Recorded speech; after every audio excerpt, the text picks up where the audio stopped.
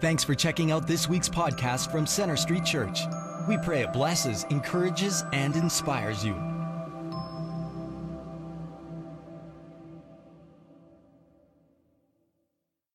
Well, it is absolutely my privilege to get to share the message with you this morning. My name is Wendy Lowe. It is my absolute honor to be chair of the Board of Governors here at Center Street Church.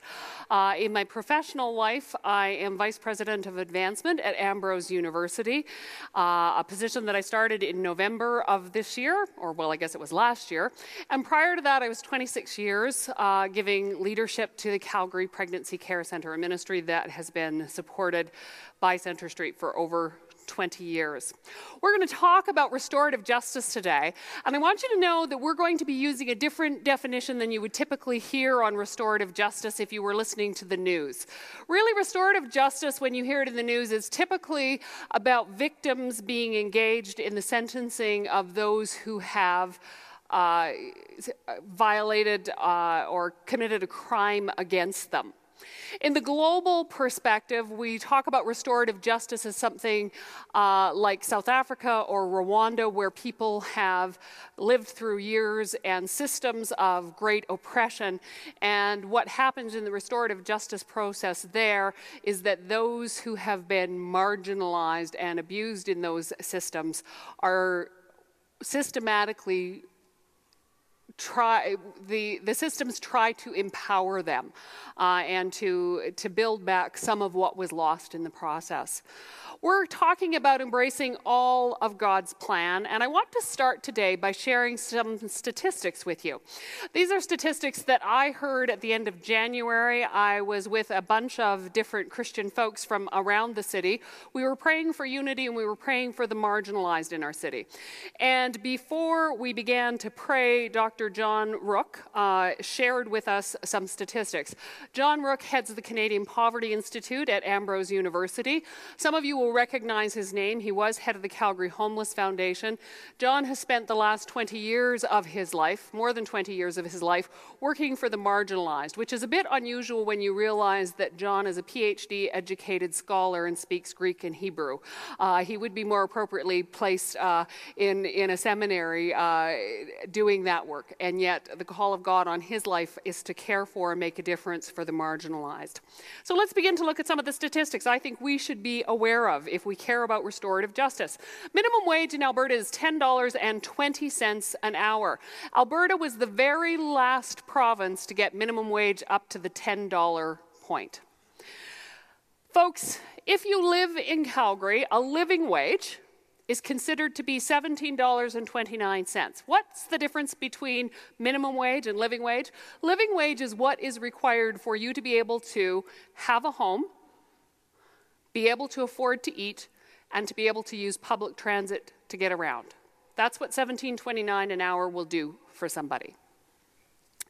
And some people are okay with a $10.20 minimum wage because, after all, it's mostly just teenagers who earn minimum wage, right? Nothing could be further from the truth. Let's look at what the statistics really tell us. 35 is the average age of a minimum wage earner. 88% of those who earn minimum wage are not teenagers. 36% are 40 years of age or older. 56% of people working for minimum wage are women. 28% of people who work for $10.20 an hour are trying to raise children on that salary. 55% of minimum wage earners are working full-time. Let's go to some broader, more global statistics. Half of the world's wealth is held by 1% of the population. That's a statistic from Oxfam. I think most of us are sitting in the sanctuary today are quite comfortable that we are not in the 1%. But you are not off the hook, folks, because here's the reality. The developed world holds 75% of the world's fiscal resources and represents 25% of the world's population. Bill Gates is quoted as saying, "You should be able to live on $650,000 a year." Oh, I could do so much more than live on $650,000 a year. And we're laughing because it just seems preposterous to most of us. Actually, Bill Gates is to be commended because what he was doing, he is one of the 1%. What he was doing was challenging his friends and colleagues who are the 1% to say, really, how much money do we need to hold on to? You know, a friend of mine sort of said, do you think the 1% have a hoarding problem? And you know, I think he's on to something. Like, really, how much money do you need? But here's what I don't want us to do today. Because we have a tendency to look at the 1% and we let ourselves off the hook and we forget that most of us in this room are probably the 25% who hold 75% of the world's resources. Should Christians care about these issues? Do you know that the highest paid CEOs in Canada earn $42,000 a day? If you're working for minimum wage, you earn $21,000 a year. It takes you 2 years to make what somebody else makes in a day. We have a distribution problem.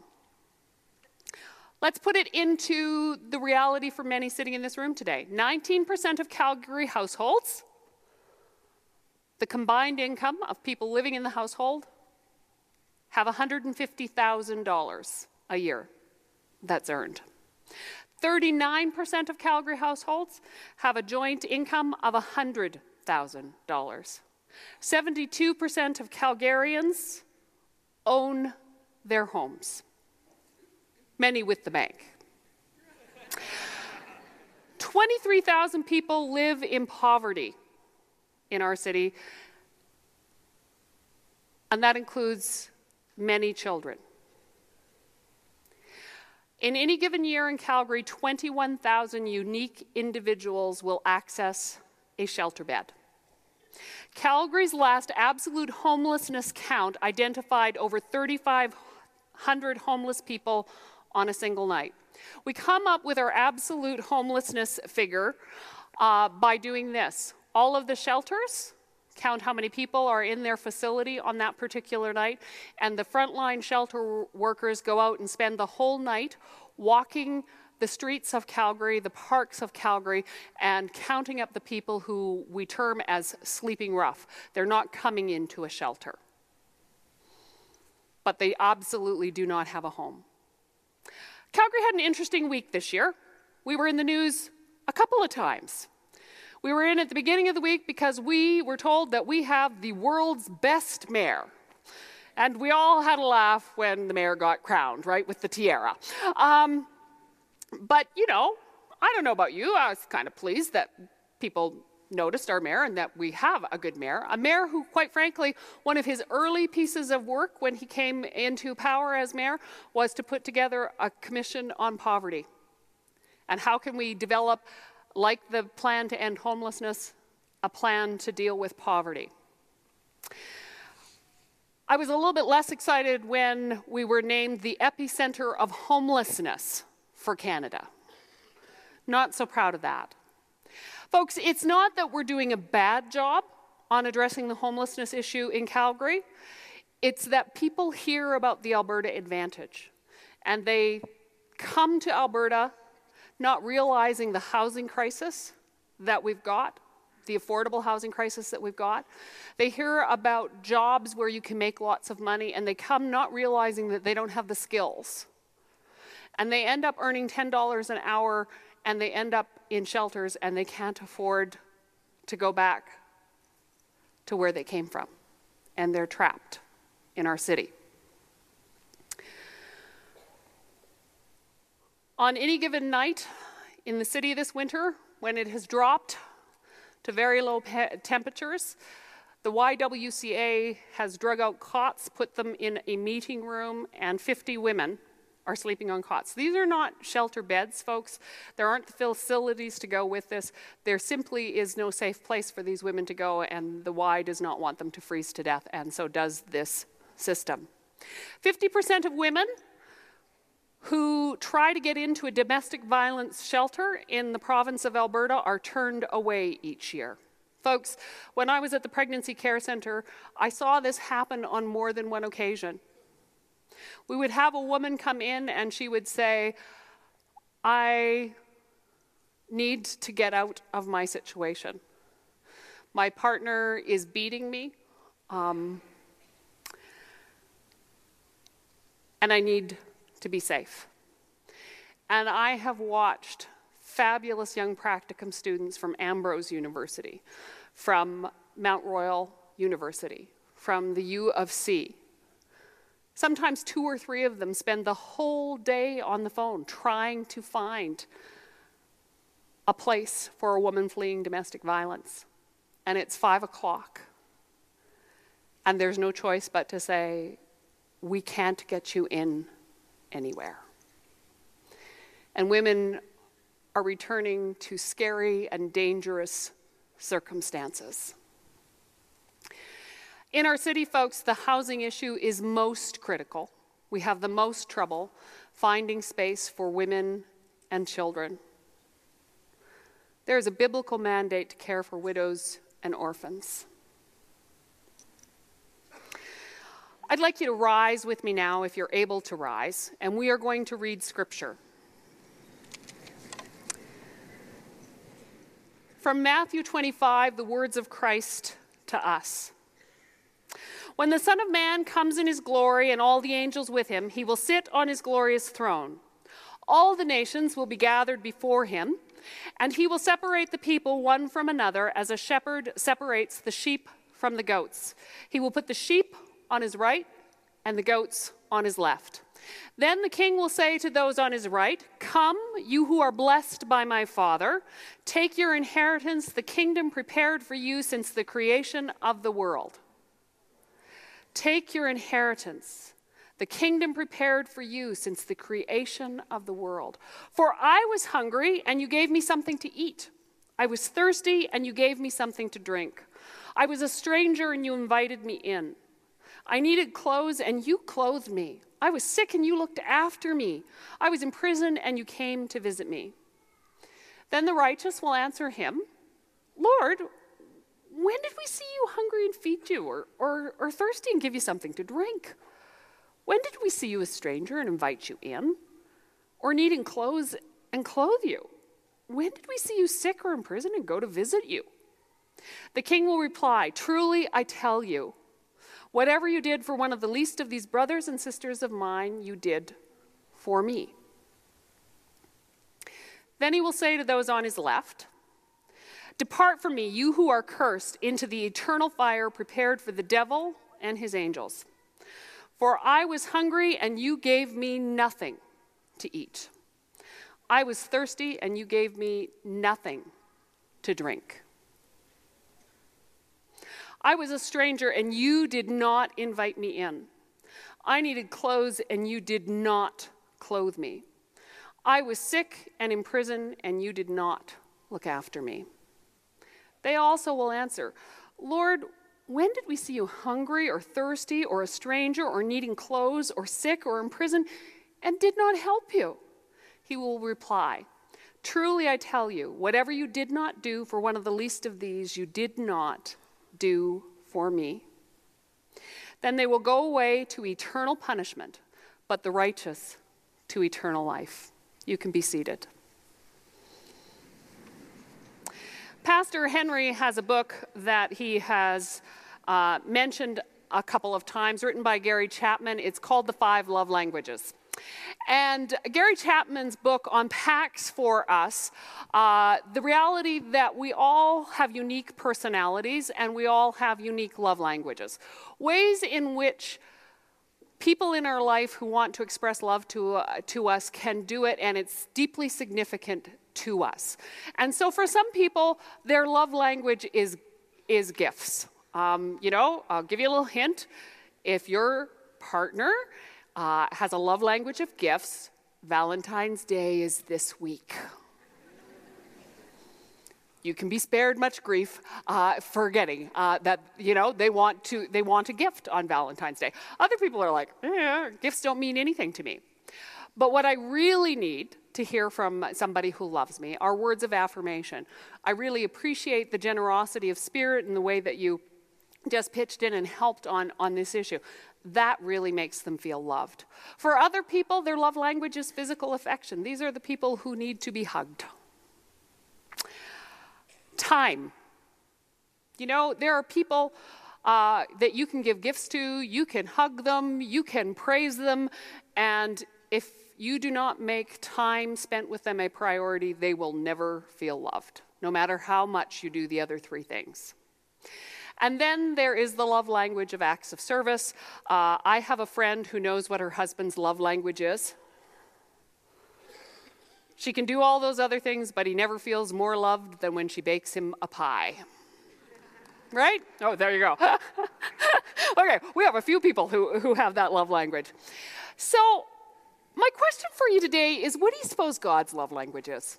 You know, I hope, are generous people and that we give our fiscal resources to God's work in the world. Words of affirmation, really that's what we just did in our worship service, was to praise God. Physical affection, I've never actually hugged God, right? But I have from time to time in worship raised my hands in worship, a reaching out, an expression with my body of affection for the Lord.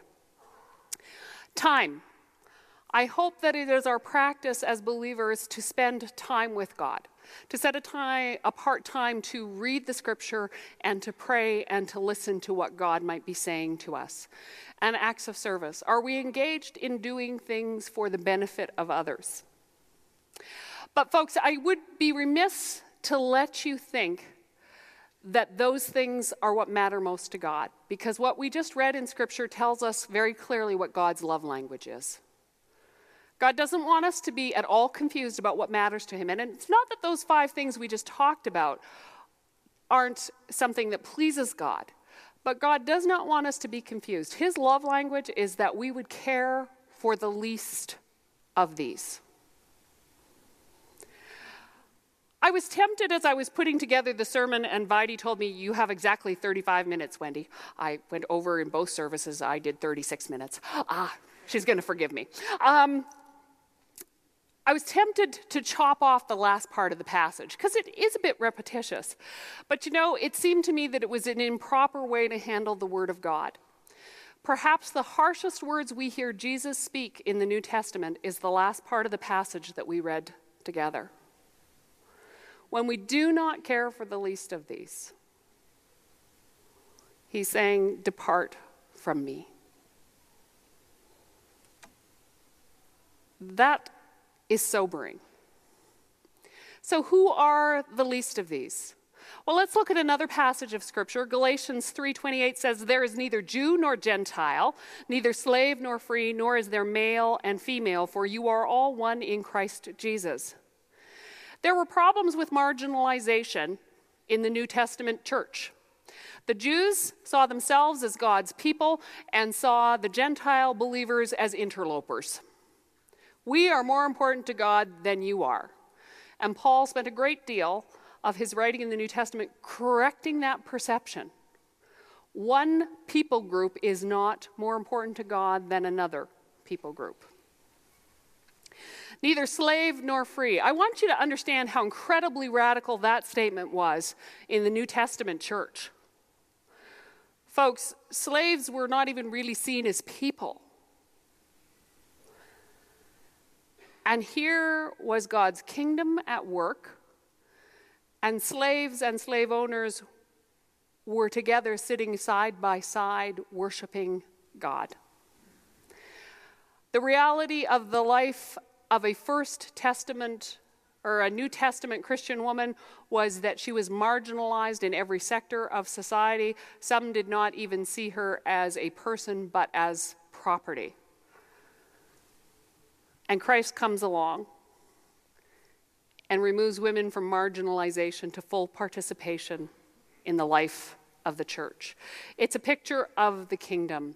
So who is marginalized today? People are marginalized because of race. They're marginalized because of country of origin. Some people are marginalized because they have mental or emotional health issues. Others are marginalized because they have cognitive or physical challenges. The poor are marginalized. Those who are victimized are marginalized. Those who are abused are marginalized. And those who are enslaved are marginalized. As we look at restorative justice, I want us to understand and answer the question fully. Why did Jesus come? You know, if I go into any evangelical church in Canada and say, why did Jesus come? This is the answer I can anticipate and will get almost without exception. It will be a variation of something like this.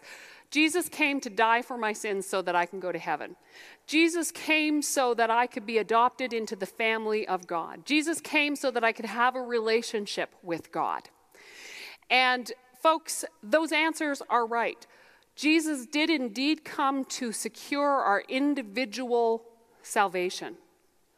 But folks, that is not the whole picture of the gospel. Take your inheritance, the kingdom prepared for you since the creation of the world. Jesus came to establish God's kingdom on earth. The world was broken at the fall. Jesus came in an act of restoration to restore us to relationship with God and also to empower us through the Holy Spirit to restore the kingdom of God. That is the work that we as believers are to be about until Christ comes again. We're to be building the kingdom of God here on earth. This is work that is empowered by the Holy Spirit. You know, I don't think it's any accident that we decided to unpack restorative justice as being core to the work of global ministries here at Centre Street in light of where Pastor Henry has been taking us in the Word this fall and in the new year. Generosity and listening to the promptings of the Holy Spirit are very much the key ingredients of restorative justice. It's to live our lives in a generous way, listening to the promptings to each of us individually by the Holy Spirit about how we're to engage in restorative justice. What does the kingdom of God look like? It's a world where people are not marginalized, where people are not discriminated against, where people are not used or abused. All things and beings are in right relationship with each other and with God. That's the kingdom we're to be at work on. Many people have said, Wendy, why did you leave the Pregnancy Care Center and go to Ambrose University? Really, folks, it's because I care about restorative justice. Gen Y, millennials, whatever you want to call this generation that is emerging and who will be the leaders of the church tomorrow, care passionately about justice. And I decided that at this point in my life, I could make more of a difference being involved in training young people for marketplace and ministry with conscience around justice issues than I could being on the front lines. And I cannot tell you how impressed I am by the capacity, the competence, and the character of young people. They genuinely want to make a difference. You know, fascinating to me was how many students at Ambrose signed up to take a course on shock poverty last semester. Business students signed up for this course. Biology students signed up for this course. The behavioral science students who we expected would sign up for the course were there. But they care about these issues, and I want to be a part of helping them make a real difference. Global ministries. You need to understand that at this church, restorative justice is just what we unpacked for you. We care about people coming to know Christ, and we care about the least of these. And as we're making decisions around what kind of ministries we support, we are filtering it through that lens because that's what we believe we are called to do. So that's what restorative justice is. How does this translate practically for us as a community of believers? Folks, there are all sorts of issues in our community that we need to care about. One of the things that I think we could make a difference on are basement suites. Our counselors and city councilors have had this issue come up again and again and again. And every time they send it back to a committee to study some more, and we don't license any more basement suites. And we leave the most vulnerable in our city in a continued vulnerable state. Because as long as we don't license more basement suites, we will continue to have illegal basement suites that do not have fire or smoke detectors, basement suites that aren't actually adequate for an emergency exit. We need to have licensed basement suites. I am not naive. I know that if everybody puts a basement suite in their house, we still are not going to solve our housing problem. But we could go a long way towards giving somebody a home. In the social services sector, there's a term that we often use. It's called NIMBY. NIMBY means not in my backyard. How many communities in Calgary go, I don't want basement suites in my community because I might not be able to park right in front of my house on a public street. I might have to walk. Who knows who will move into my neighborhood if we have basement suites? Folks, the person who's going to move into your basement suite is the same person that you see at the Subway when you're buying your $5 sandwich. How many of you like $5 sandwiches from Subway? Yay. Me too. Somebody who's earning $10 an hour made your sandwich. Do you think they deserve a place to live? I think they do. Folks, we could make a huge difference by simply calling up our alderman and saying, you need to understand that when I cast my vote in the next civic election, if you have not voted for licensing more basement suites, I simply cannot in good conscience vote for you. Could you do that?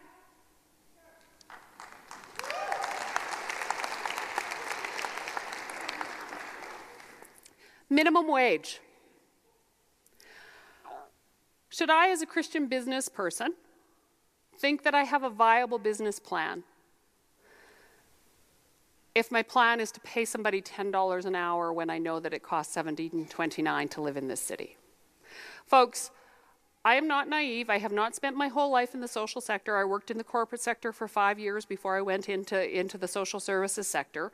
I can read a profit loss statement. I understand competition, but I understand also people's need for housing, food, and an ability to get around a city. It's not just the corporate sector that struggles with this. Sometimes the social sector struggles with this. I had a colleague who ran a social service type agency, and when he saw the statistics on a living wage in Calgary, realized that he was paying some of the people in his organization minimum wage. And he went, the people who are helping the marginalized are also marginalized. And we must do something about this. And so he went to his entire executive team and said, we need to take a wage reduction. And we need to give that money to the people who are at the lowest part of our org chart. We need to share. We need to have justice within our own justice agency if we're going to do justice work. Folks, you need to know that people who work in the social services sector are not making six-figure wages. This meant real hardship for that executive team who were giving money to people within their organization. How can you make a difference? Folks, you heard fabulous presentations and we prayed for 3 fabulous organizations. You can volunteer. You can make a difference one-on-one. You can give to these organizations. One of the challenges we have on this issue is that depending upon your philosophical approach to life and systems, you'll fall into basically one of 2 categories. A conservative approach to poverty issues very frequently sees the individual as responsible for moving out of poverty. Those who are more liberal in their philosophical approach will look at poverty issues and see systemic problems that keep people trapped in poverty. Folks, 26 years of working in the field, I can tell you it's both. I have met people who are trapped in poverty, and it's their choice. They could do 1 or 2 simple things and literally get a job and get on with their life. That's rare. More frequently, I saw people, and I've heard those who come from that more conservative philosophical approach say, there are lots of jobs in Calgary. If you don't have a job, it's because you don't want one. Folks, that's not true. A number of years ago at the Pregnancy Care Centre, the government approached us and said, we would like you to run a program for us. We want you to work with single moms and help them get into the workforce, those who are struggling, who can't seem to do it on their own. We want you to teach them the life skills and do employment prep with them, teach them how to do an interview, teach them how to get a job and keep a job. And you've got 6 months to work with these women and help them figure this out. We'll pay daycare for them, and we'll actually pay them to come to your program. So we entered into this program, and we were teaching computer skills and all sorts of things. One of the things we wanted to do was teach these young women how to dress, to go to an interview, and to work in their dream job. And so the dream job for these young women was they would love to be a receptionist in downtown corporate Calgary. So we decided that was the dress code for our program. Every day you came dressed appropriately to be a receptionist downtown. Took quite a few weeks for some of the women to figure out what was appropriate. One of the girls came in one day, and yeah, sparkles and thigh-high slits were not appropriate for the office. Came in with a white shirt, nicely pressed, a black skirt, black pantyhose, black pumps.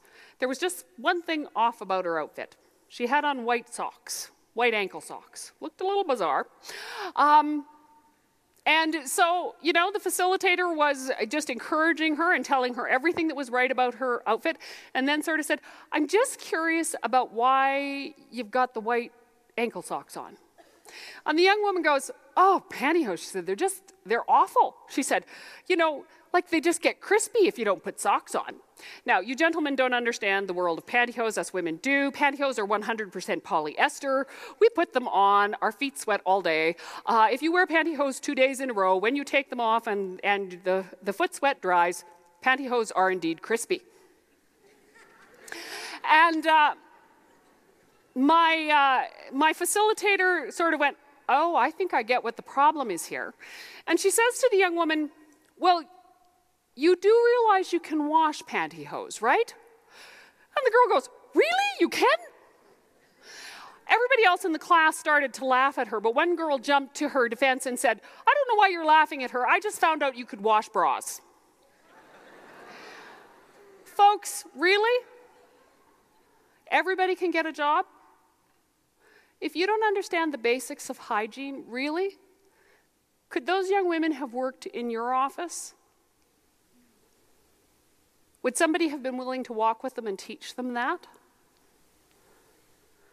You know, when I thought about that, I realized my mother never taught me to wash pantyhose. Rest assured, I do wash my pantyhose. But do you know how I figured out that pantyhose need to be washed? Because I grew up in a somewhat functional home where pantyhose were hung over the shower curtain on a regular basis. If you grew up in a home that didn't function at that level, you're not going to know those things. Sometimes the issues, folks, are systemic, and we should be concerned about the systemic issues. We have a program in Alberta called Assured Income for the Severely Handicapped. This is funding for people who are physically unable to work. And we allocate dollars for them to live. Frankly, I am not in love with how much money I spend on taxes, but I am really pleased to pay taxes for that program. Aren't you? I am like, this is not a problem for me. When I travel to other countries and I see people who are severely handicapped sitting on the sidewalk with a bowl, I am so glad that I live in Alberta and that we treat our severely handicapped the way that we do. But there are problems, folks. We had a young woman at the Pregnancy Care Centre who had a severe health issue. She absolutely was not able to work. She had a small child. Part of her physical health issue led to some literacy challenges and stuff in terms of understanding processes. And you know what? One of my staff, somebody who has a bachelor's degree, spent 18 months doing the paperwork for her to get on to AISH funding.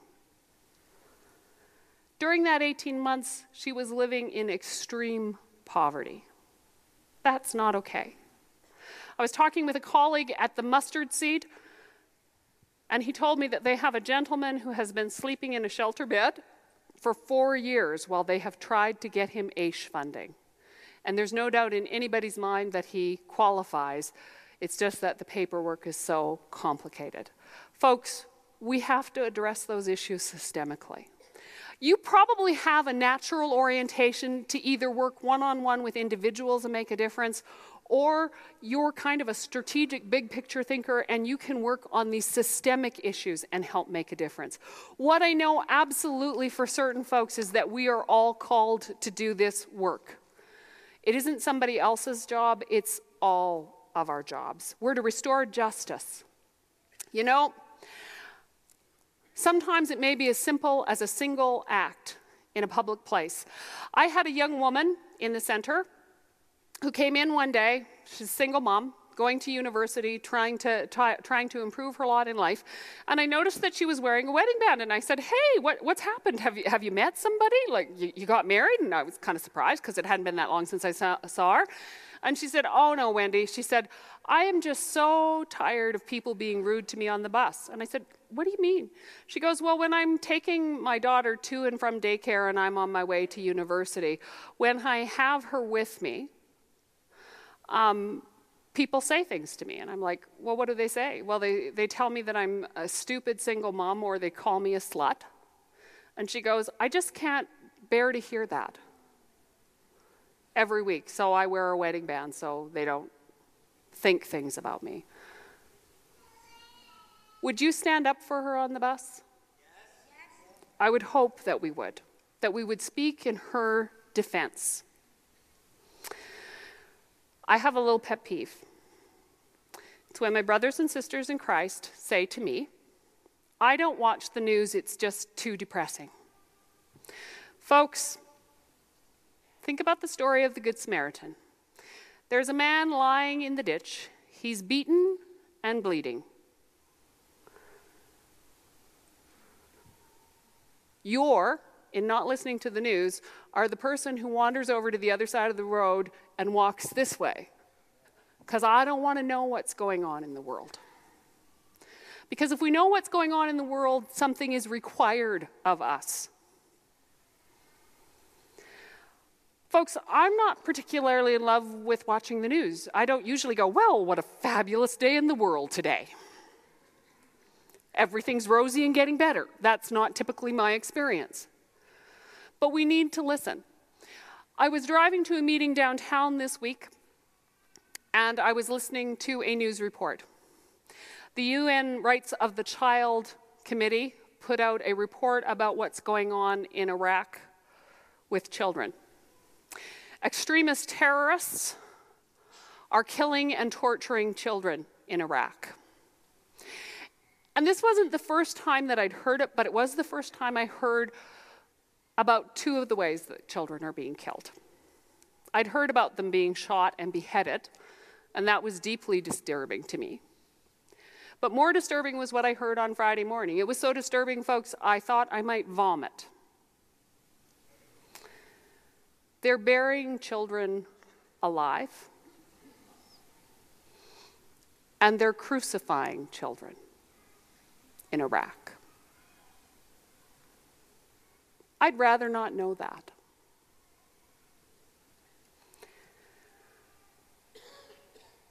My prayer as I was listening to the news, and that's what I try to do when I'm watching the news, is to pray, was, God, what can I do? I know that this church is giving dollars to humanitarian aid to groups who are working in Iraq. I know that we made a significant investment in Syria and the horrors that are happening there last summer. But folks, on Bow Trail going into downtown Calgary, what I could do was pray. You need to know that the kids who are being crucified in Iraq are from Iraqi Christian homes. There is no better way to terrorize Christians than to crucify Christians' children. Do we not at least owe it to our brothers and sisters in Iraq to be praying for them?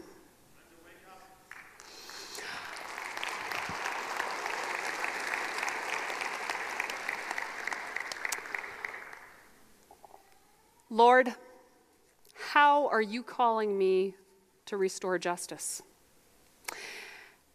I want you to be listening to the promptings of the Holy Spirit about what you are to be doing to restore justice. I have a favorite saying. I cannot do everything, but I can do something. Church, it is so clear this morning that we've been challenged to put our faith, our belief, our values into action and to do something.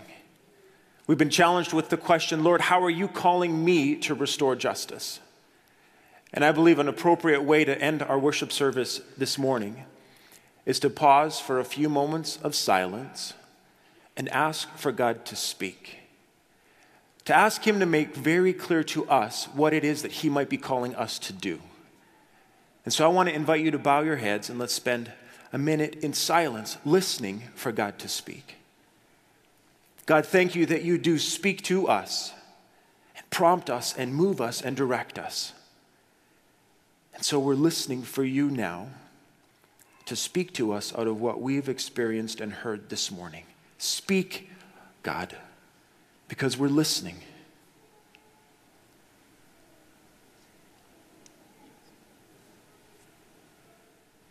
God, thank you that you are at work in our world.